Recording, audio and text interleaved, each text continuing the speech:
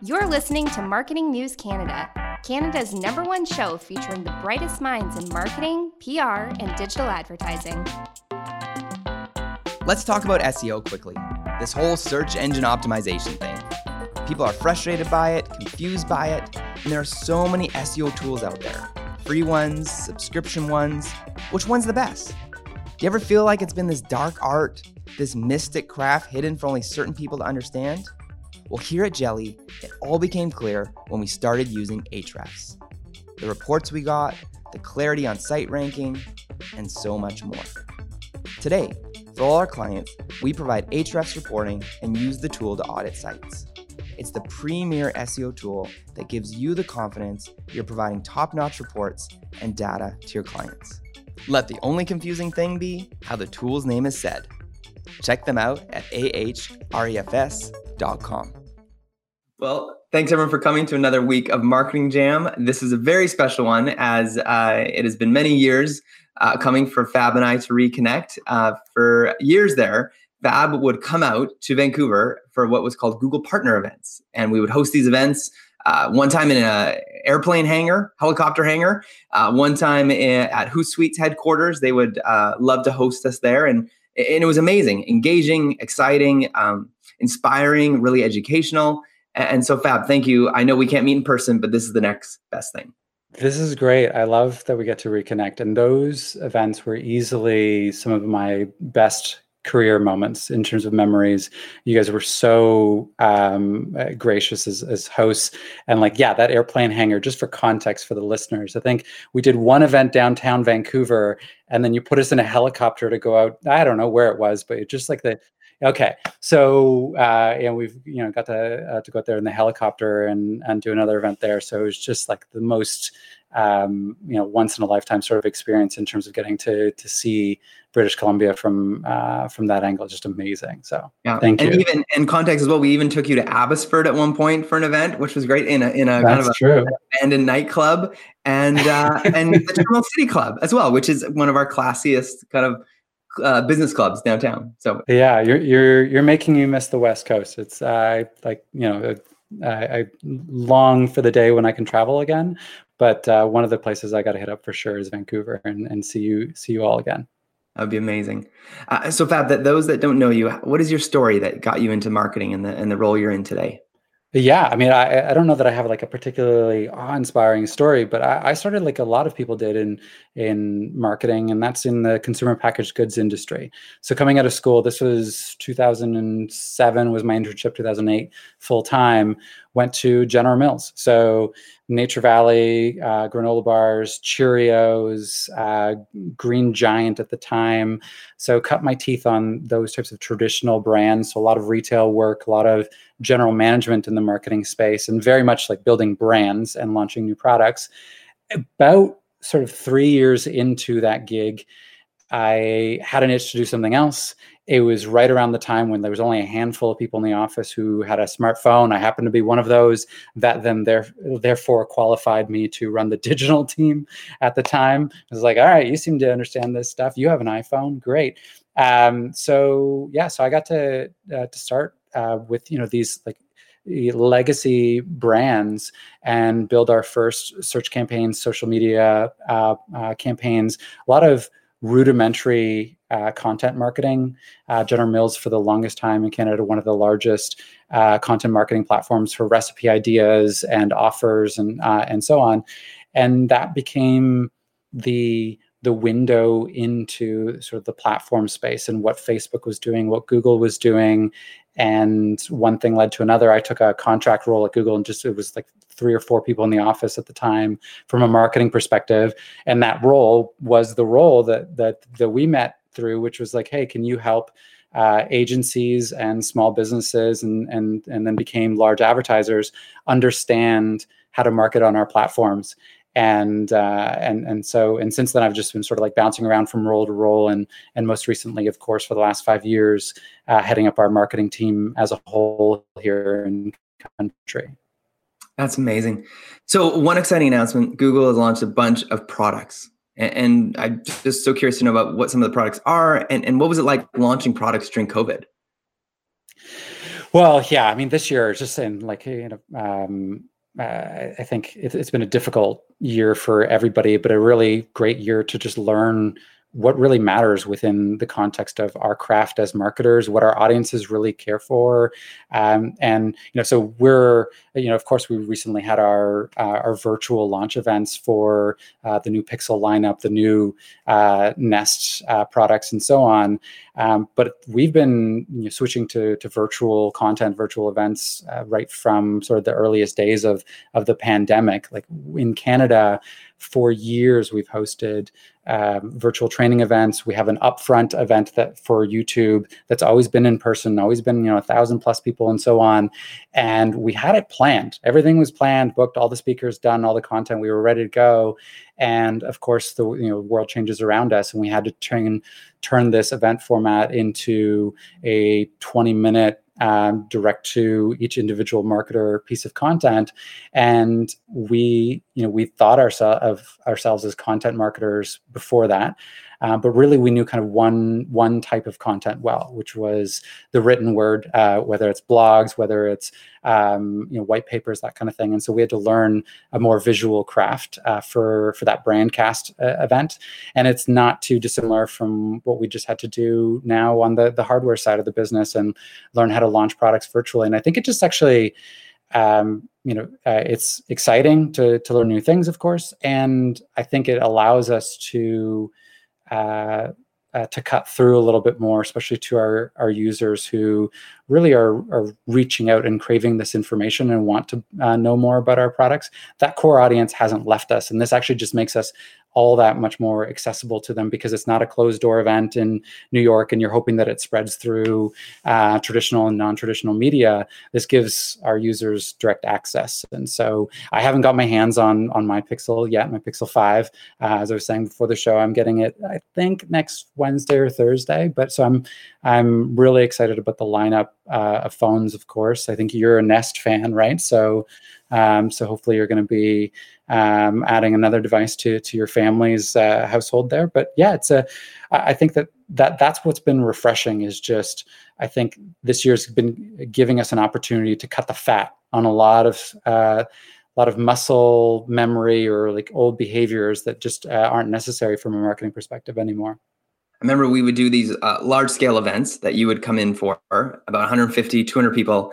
And then between those, we used to get this box, and it was a Google event box. And inside of it was like a Starbucks gift card, a bunch of Google notepads, some pens, and a shirt. And then we would live stream in some kind of updates and training. It was really awesome. So I think you guys had figured it out before most. It's great. I mean, like, and those events were amazing. But I just, like, now we, and I'd like to believe that we are still innovative and still as fast as ever. But the truth is, we're quite a large organization, especially compared to those days. And when the pandemic hit, in the first 3 months following that, our team quadrupled the amount of content that we created. So just in those 3 months versus all of last year, by just moving people around and saying, look, I know you're not a writer per se, but you're writing now. And you're creating content, and you're going to come up with ideas, and you're going to mine our data for insights and all of these things. And so I think I applaud my team for just embracing the moment and doing this. And so, and of course, like, what panned out was not every piece of content was a winner. Not every idea was like the greatest thing ever, but on aggregate, we've explored new areas and have way more loyalty amongst our core audiences. We've come out with new ways of working internally with our own teams and have better insights than ever before. And so what I see coming forward for 2021 for us, because we're in the middle of our planning season right now, is that I just don't think we're ever going to go back to marketing in the same way before. And so, if we can be thankful for anything this year, it's definitely the silver lining of getting to rethink the way that we've been going to market in the past, and be able to embrace these behaviors without really any downside risk. Yeah. No, it makes sense. And one thing about, speaking of Google products, I think anyone who was a Spotify premium member got an early Christmas present with a Google Home device was sent to them as a I don't know why, just because because I was a Spotify member, it was awesome. Yeah, I love those types of promos. They come and go really quickly because they're highly redeemed. But it's a great partnership, and we of course we love people who use YouTube Music, but we love people who use Spotify just as much. And it's I think the Nest family is intriguing for me because there's so many different solutions that work, and it allows you to think about these products in a way that really suits your lifestyle. So for some people, it's really about the smart home and about controlling various devices and sort of nerding out on sort of convenient solutions with lighting, with other sort of things. For other folks, it's more about entertainment. Of course, like there's this security aspect of it. And so I actually every time I talk to someone who's a Nest customer, it's one of these things where it sort of actually means something different for each and every one of them. So I'm glad you redeemed that offer. I'd be curious about what your guilty pleasure Spotify playlist is of the moment. You know what? Okay, two things on that. On the Google, what happened with this was my daughter, who is 6, figured out, hey, Google, and will constantly ask to play Hand Clap by Fitz. I think it's Fitz in the something or other's Tantrums. But so eventually we had to figure out a way so she can't constantly have the same song playing all the time. Yeah, you got to use voice match and just get different that's great. But on Spotify playlists, I depends on the mood, depends on the time of day. So and sometimes I'll even just roll the dice and let Spotify give me a list of suggestions or a throwback, and I like it when Spotify kind of does that for me. It reminds me of my brother Tyler used to make me CDs all the time, like mixing. It's like Spotify's like my brother. Yeah, let Spotify take the wheel. I mean, my PR team's going to kill me for doing a 2-minute Spotify ad, but we do love them as partners, especially in the Nest space. So I'm glad you got to take part in that. I like it. It comes and goes so quickly that I inevitably always get a message from a family member or friend that's like, "Hey, where's the offer? Is it gone already?" I'm like, "Yeah, that basically lasted 24 hours. Sorry." Speaking of marketers right now, speaking of things changing so much, what are ways that marketers should be updating their goals, objectives in these kind of uncertain, crazy times? Yeah, we started chatting about this before the call, but for me, there's a wholesale revision in terms of marketing process and the operations of marketing. So we've always been very big on goal setting and tracking our progress against, we call them OKRs, objectives, key results. And so we've had this very formulaic approach over the years to add some science to it. So there's an annual process that then is a quarterly process and so on. But inherent in goal setting and establishing targets or forecasts for sales or promotions or whatever it might be, is you need some level of certainty in the world, right?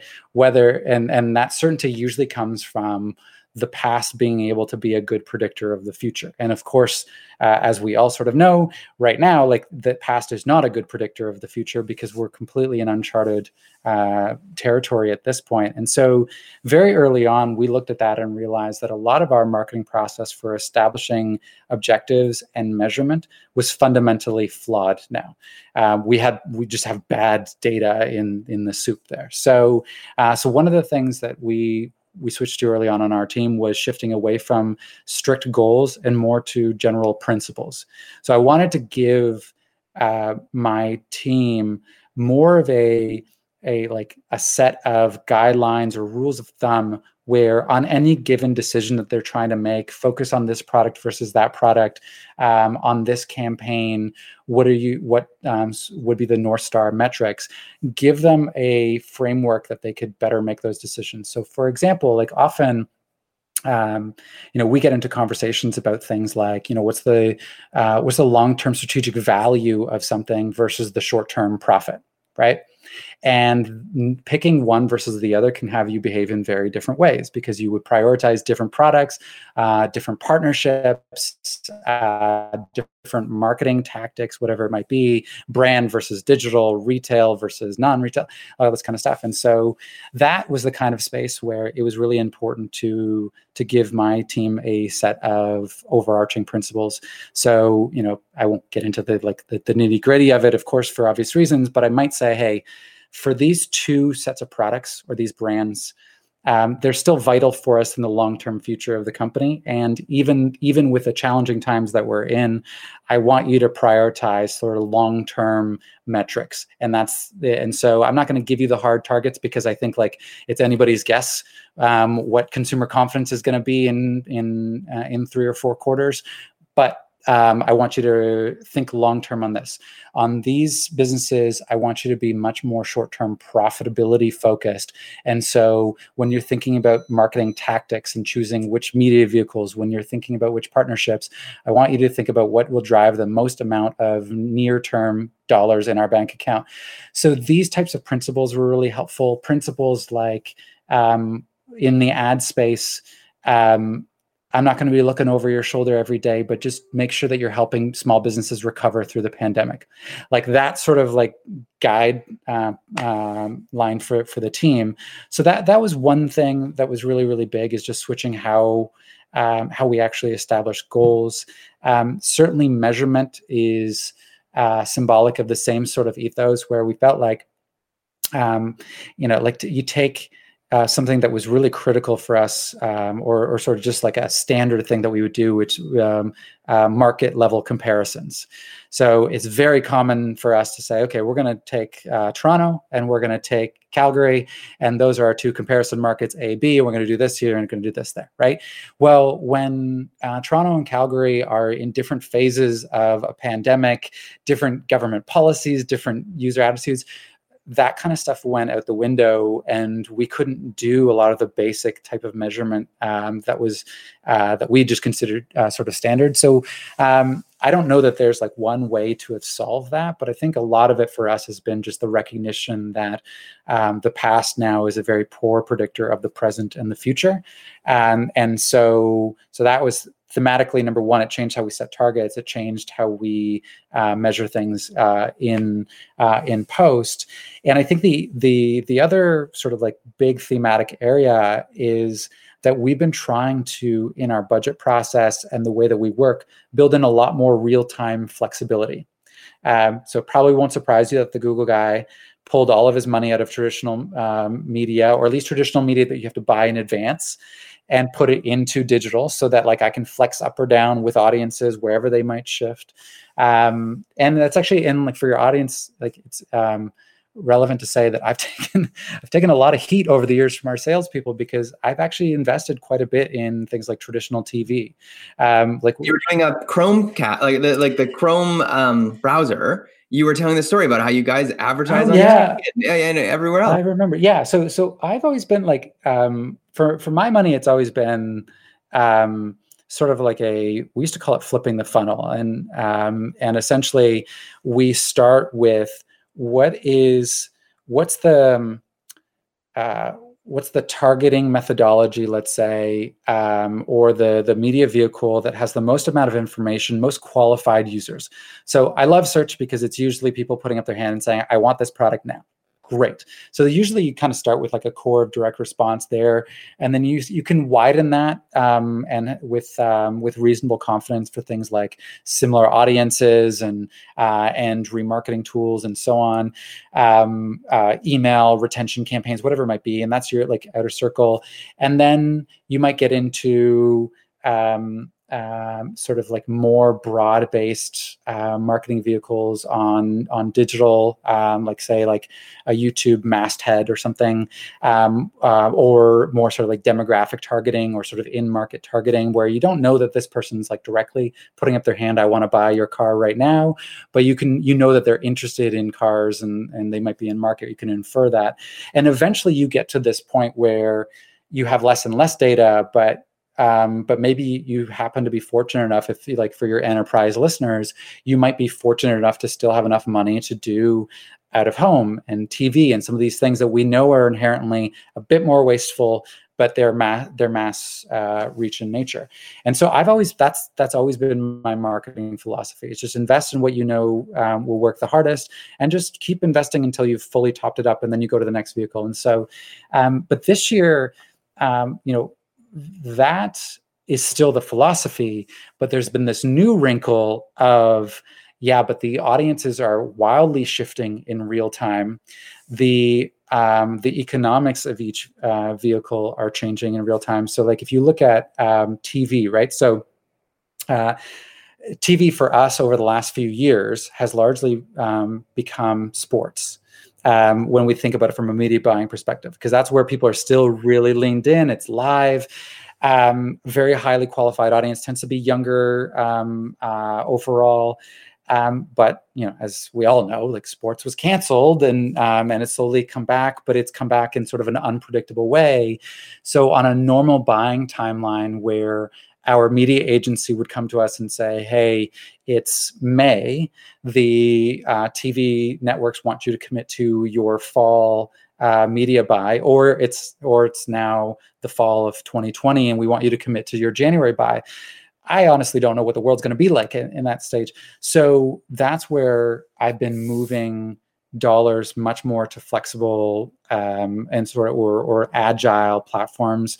Not surprising that a lot of that is like YouTube for me, but we buy broadly against all of the digital platforms, and I feel like I'm protected then, because if you take the sports example, if sports comes back online, a league takes their time off and then they come back online, not online in the actual online sense, but they're on again.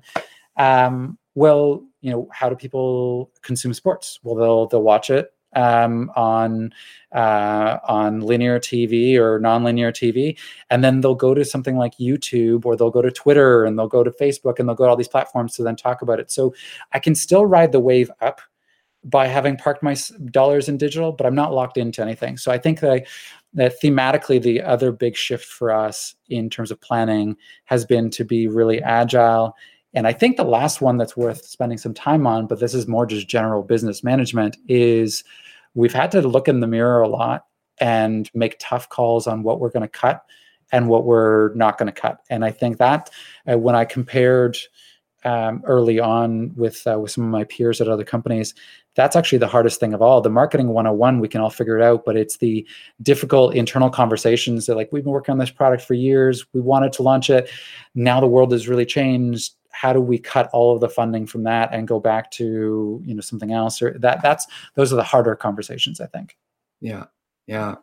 Oh man. And you never know, right? In what the market's going to receive. Yeah. I mean,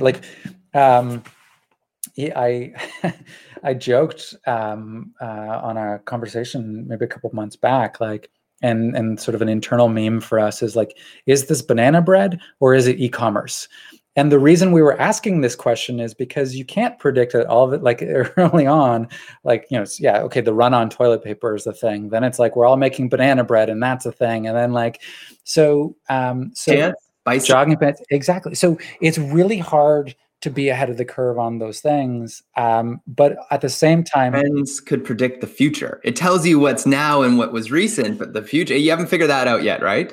I mean, if we had figured that out, I think our marketing team would be a lot more sophisticated. I mean, I think I give our team credit for a lot of things, but it would be nice to be able to have that sort of predictive ability. But those are really good examples, because I think the thing for us has been that, look, we're gonna sometimes just completely miss one of those blips, because who could have predicted them? But they go away just as soon as they've come. I think the stuff that we don't want to miss, and the things that we've been betting on. So if you look at things like our investment in the retail space, we spend millions in retail co-marketing and channel marketing, all this other stuff in country, and that's an area where I fundamentally am not betting on the world going back to status quo. Do I think we're going to be as an exaggerated position as we're in now, that like it's like that people can't physically shop in stores as much as they would like and all that. No, like there will be some like step backwards. But I think one of the things that was interesting for us was like when we saw all of the growth in digital commerce happening, one of the things that was really intriguing was that like I think it was maybe about 8 weeks into the pandemic, kind of looked at the data and saw the percentage of commerce being done online versus offline. And one of our retail folks just commented on us, what's really funny is that like that doesn't even compare to the pre-COVID numbers for Asia and Europe and some more advanced markets. And so it shows you just how laggard Canada was in e-commerce as a whole. So for you to believe that we're going to go back to the pre-COVID numbers, that's a fundamentally like pessimistic view of e-commerce in this country and what our retailers are going to do. And of course, I think like, we're betting on all of our retailers, small through large, that are going to use this as a learning moment and recognize that, look, like there's still some categories, of course, that you want to like touch the product, you want to talk to a salesperson and so on, but there's a lot more we can be doing in the digital space. Some of it's just about the product being available online. Some of it's about digital marketing. Some of it's about being able to transact, being able to ship products at a decent price point. And then sort of other tangents off of that, like only 1 in 10 of our retailers in this country are exporting globally. And so I think this year has been a wake-up call for the retail. And so when our marketing team looks at that kind of thing, I think we're going to place our bets, and we would rather be wrong thinking that it's going to stay at these very high percentages than to underinvest in that future, because it just like I just can't see how we I was talking to my dad who bought online groceries for the first time as a result of the pandemic. There are certain categories that he's going to want to go touch the avocado and know that he's getting a great avocado. But then there's an awful lot more categories where he's like, I never want to go back to a grocery store to go buy these staple items that I can just get shipped every week. So I think we, as users, as consumers, like we're not going to forget those types of experiences. So we will always be a little bit more tipped towards e-commerce than we were in the past. So that's another example of a way that we're just viewing the world a little bit differently at this point. I want to talk about explaining leads to clients.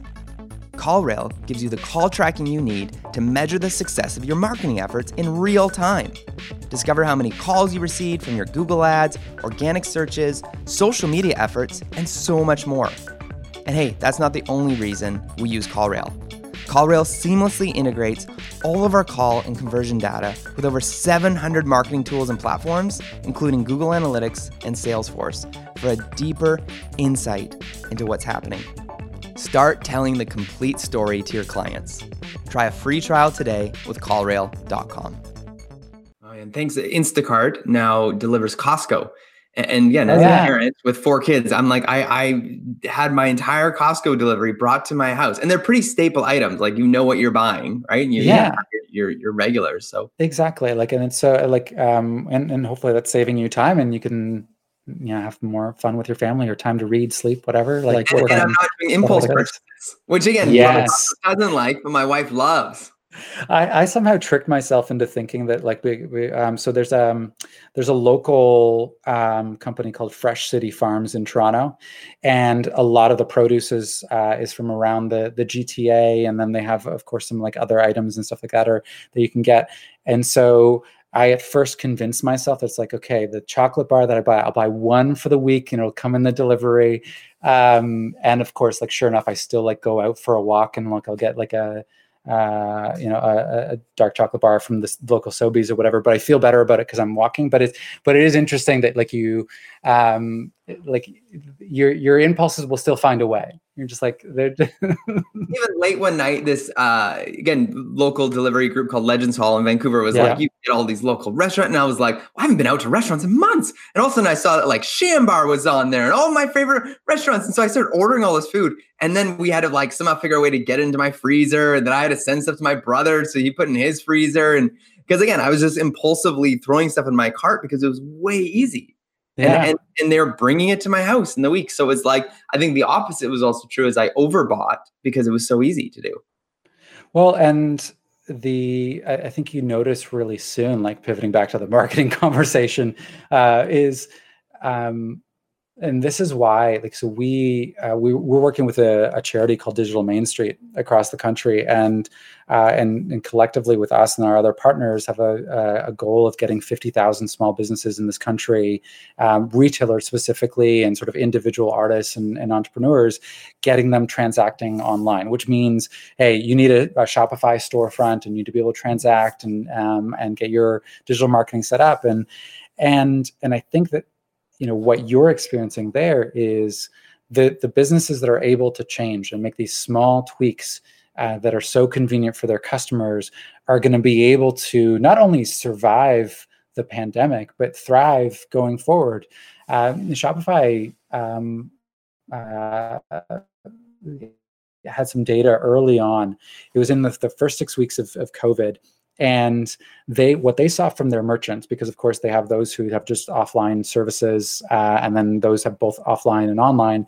And what they could see was that those who were able to transact in multiple ways, so our true multi-channel retailers, were recouping 90% plus of their lost revenue during that core time in the pandemic when everything was locked down.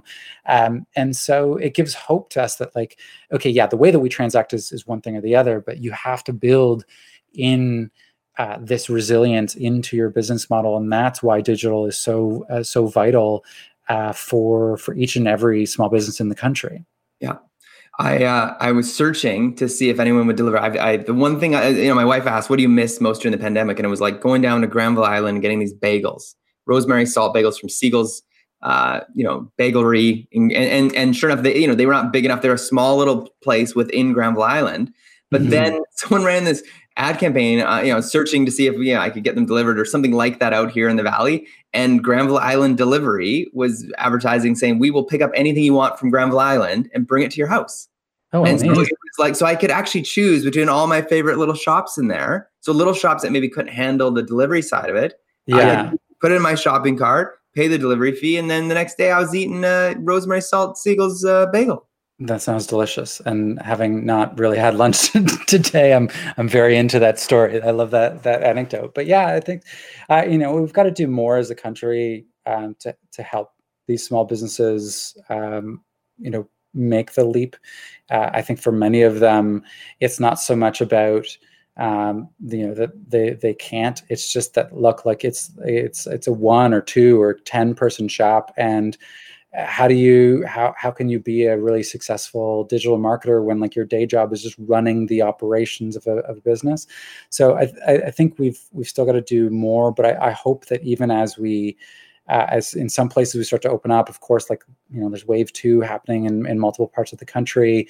But I hope that the businesses take this as an opportunity to learn new skills. I hope they take advantage of government programs and charitable programs and stuff from companies like ours, for sure.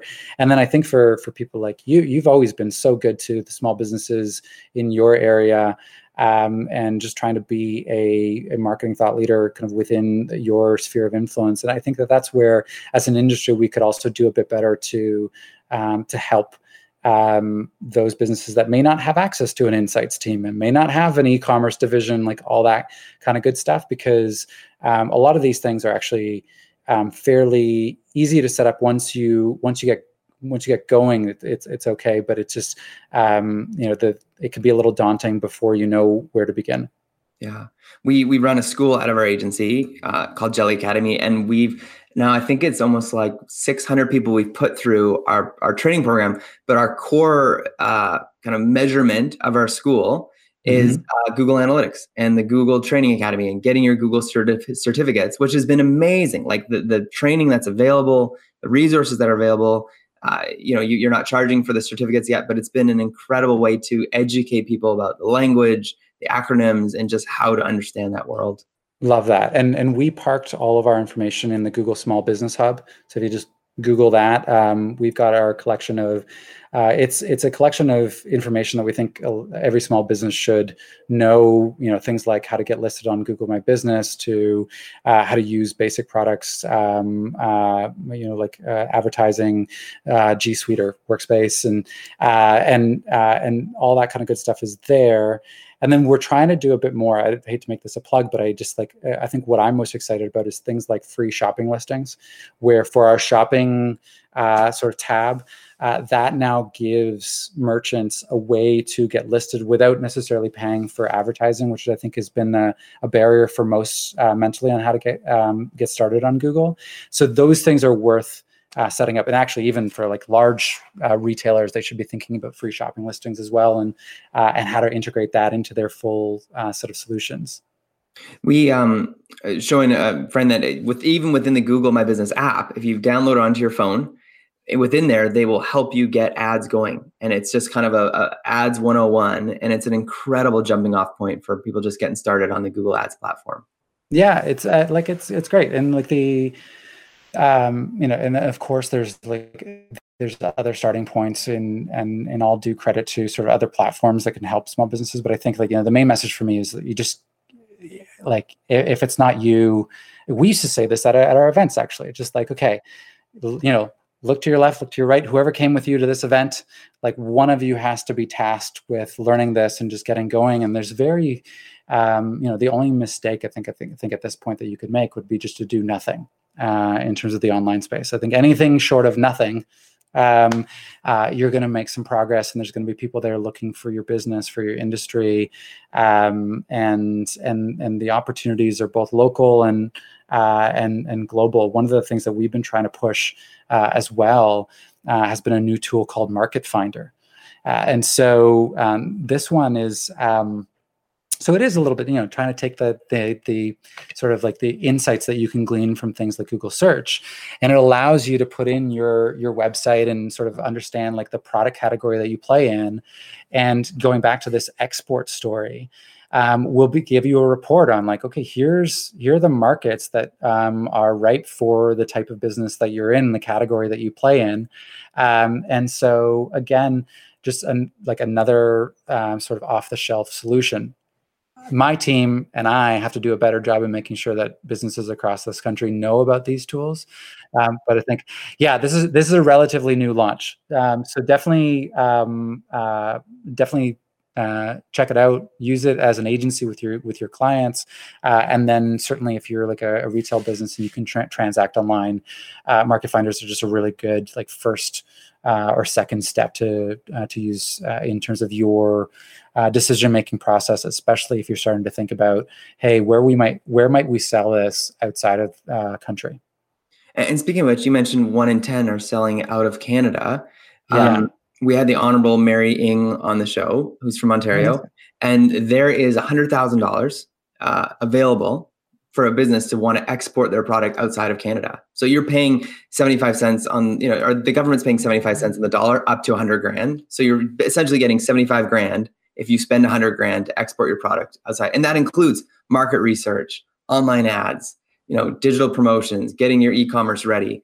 It's incredible. Yeah, that's fantastic. I think, one of the things that, and I don't think that the job is done yet, but I will give credit to Minister Ng and other political leaders who've been able to put together these relief programs for small businesses. It's Ontario. We got a significant amount of funding for Digital Main Street and other partners to help bring small businesses online. I would love to see that in other places across the country as well, because I think that the job isn't done, but and I don't think anyone's saying the job is done, but I think that that's where it's been nice to see that we've rallied together as a private and a public sector sort of like working group at all levels to help small businesses, because I think it's only to our benefit long term. Like like I said, it's like the pandemic is just a forcing function for us to catch up on a lot of things that Canada really needs to get right to be competitive for the next decade or more going forward. So, Fab, I need to ask, whether it's friends or family or someone who meets you for the first time, do you ever get asked about how does the algorithm work? Teach me the secrets behind the clock there, and how I can rank organically. I mean, I think that's stopped a little bit more recently. I used to joke, like when I first got the job many years ago, we would joke that like, oh yeah, I cover letters L through Q, and just like that's my job. No, I mean, we typically keep that as like church and state. Anybody that works on the ad side is not allowed to be at all involved with the organic side of the algorithm. I think and I think that a bit of the certainly the SEO gamesmanship has gone away as we've tried to just focus on like what's the most relevant, and being able to not necessarily focus on individual words or one specific signal, and applying more machine learning to really truly understanding what does that user really want to get in this moment, what would be high value content for them, and therefore here's what is baked into a search results page.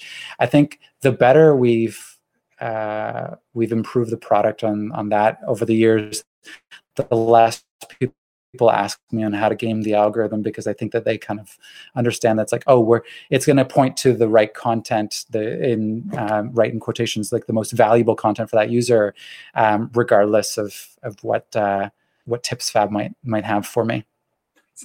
Speaking of content, evergreen content, I want to talk about, so I discovered over COVID, Mark Rober, who's a YouTuber who puts out these incredibly educational, inspiring videos. So I've never consumed so many YouTube videos, but I just, Zach King would be another one that I just fell in love with. He's like this magician, but YouTube and evergreen content. What's your advice to brands and marketers about just creating evergreen content and just what they can be doing on YouTube today? Yeah, I think, well, the first is that like video is still the most evocative platform that we have, right? Sight, sound, motion, like that's, it's everything there. So if you're thinking about a content strategy, both sort of like the macro level, paid or not, video should be a very critical part of your strategy.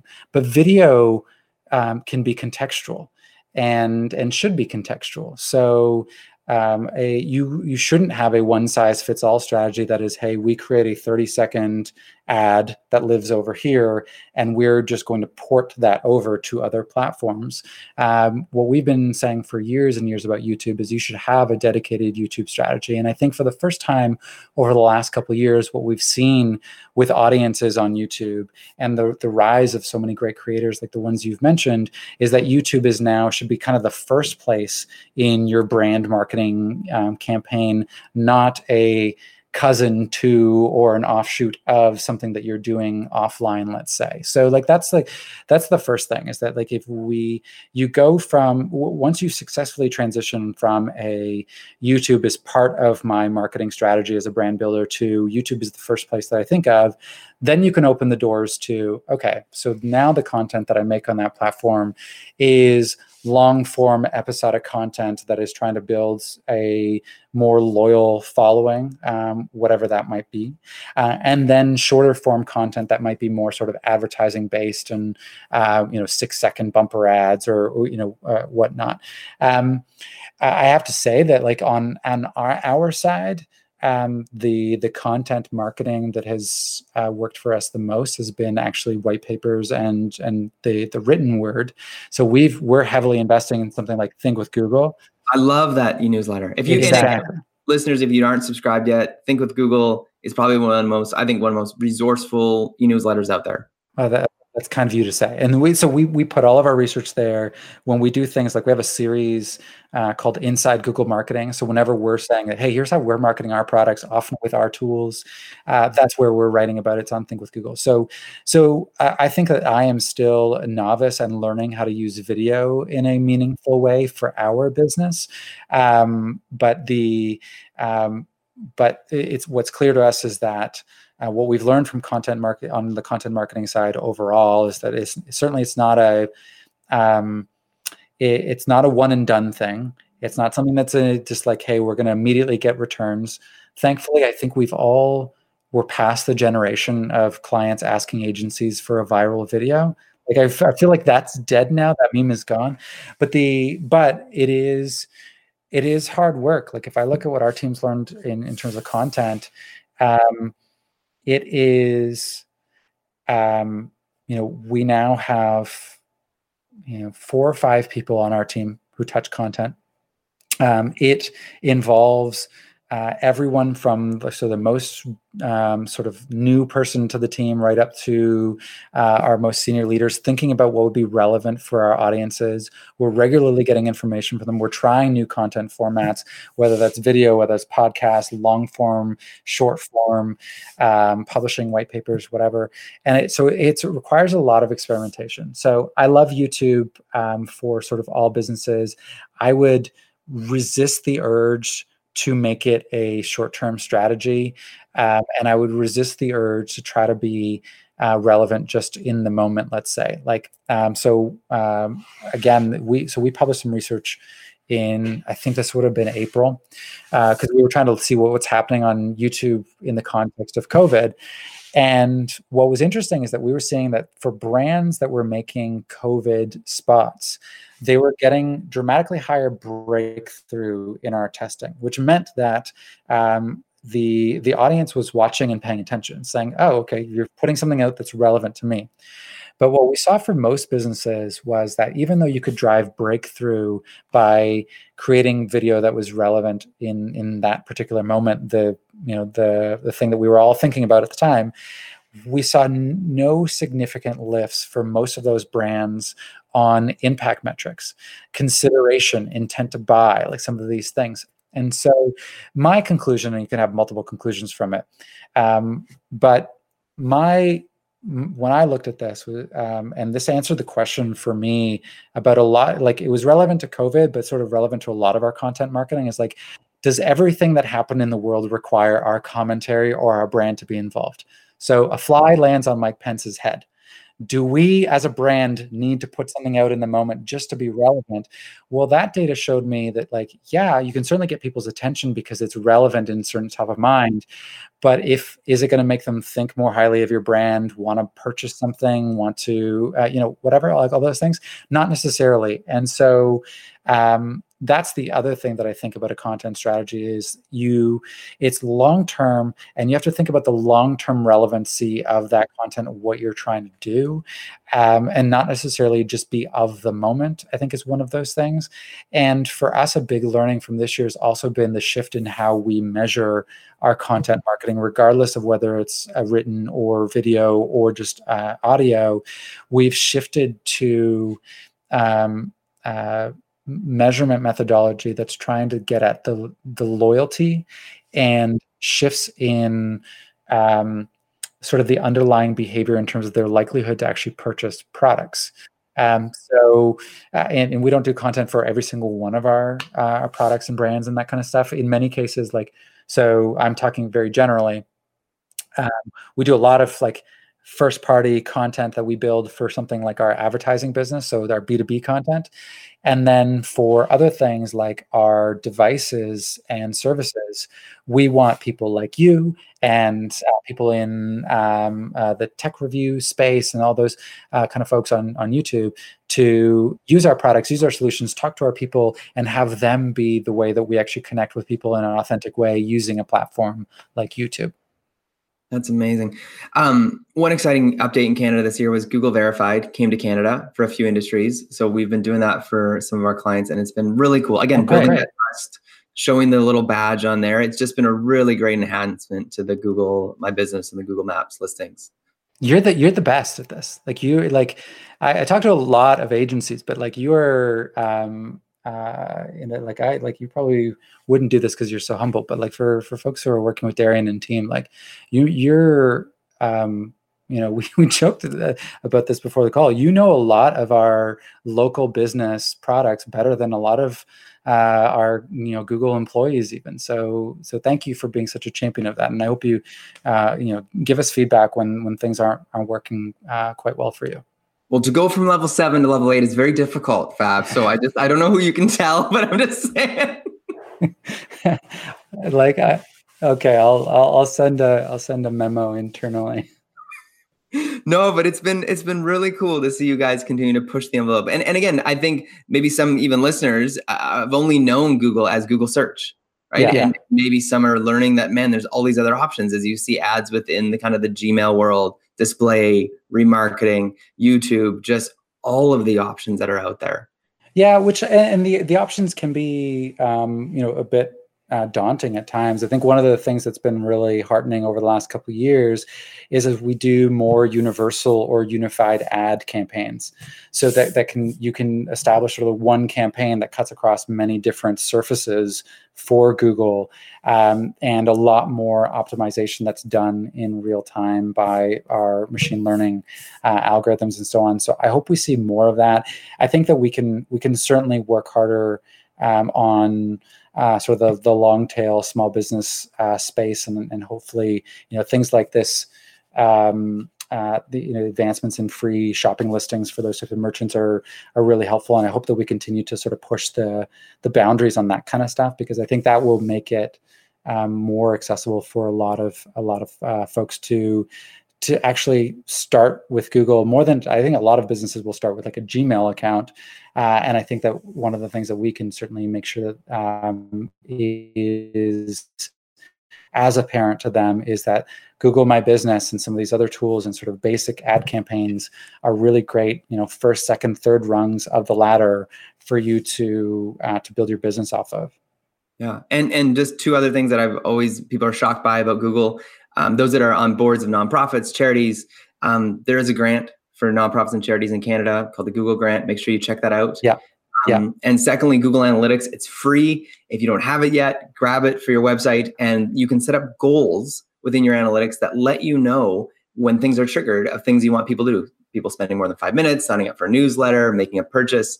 Having Google goals within your analytics is such an enlightening aspect to have to your site. If you don't have it yet, something you can do for free, and you can go to the Google Academy to teach you how to do it. I love it.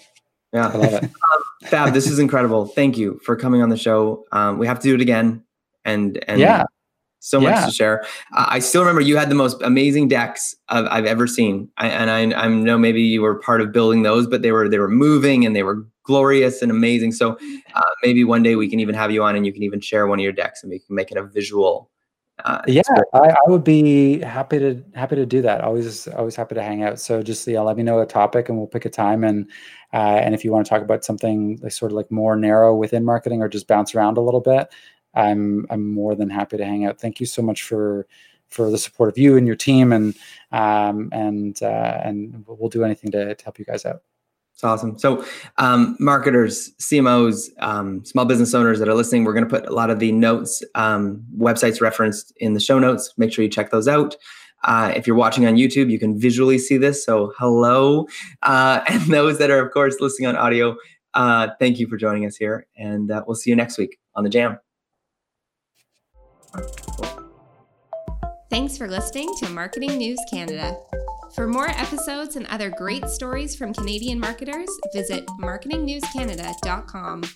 All episodes are recorded at the Jelly Marketing Studio, thanks to our producer, Chris Penner, and editor, Travis Jeffers.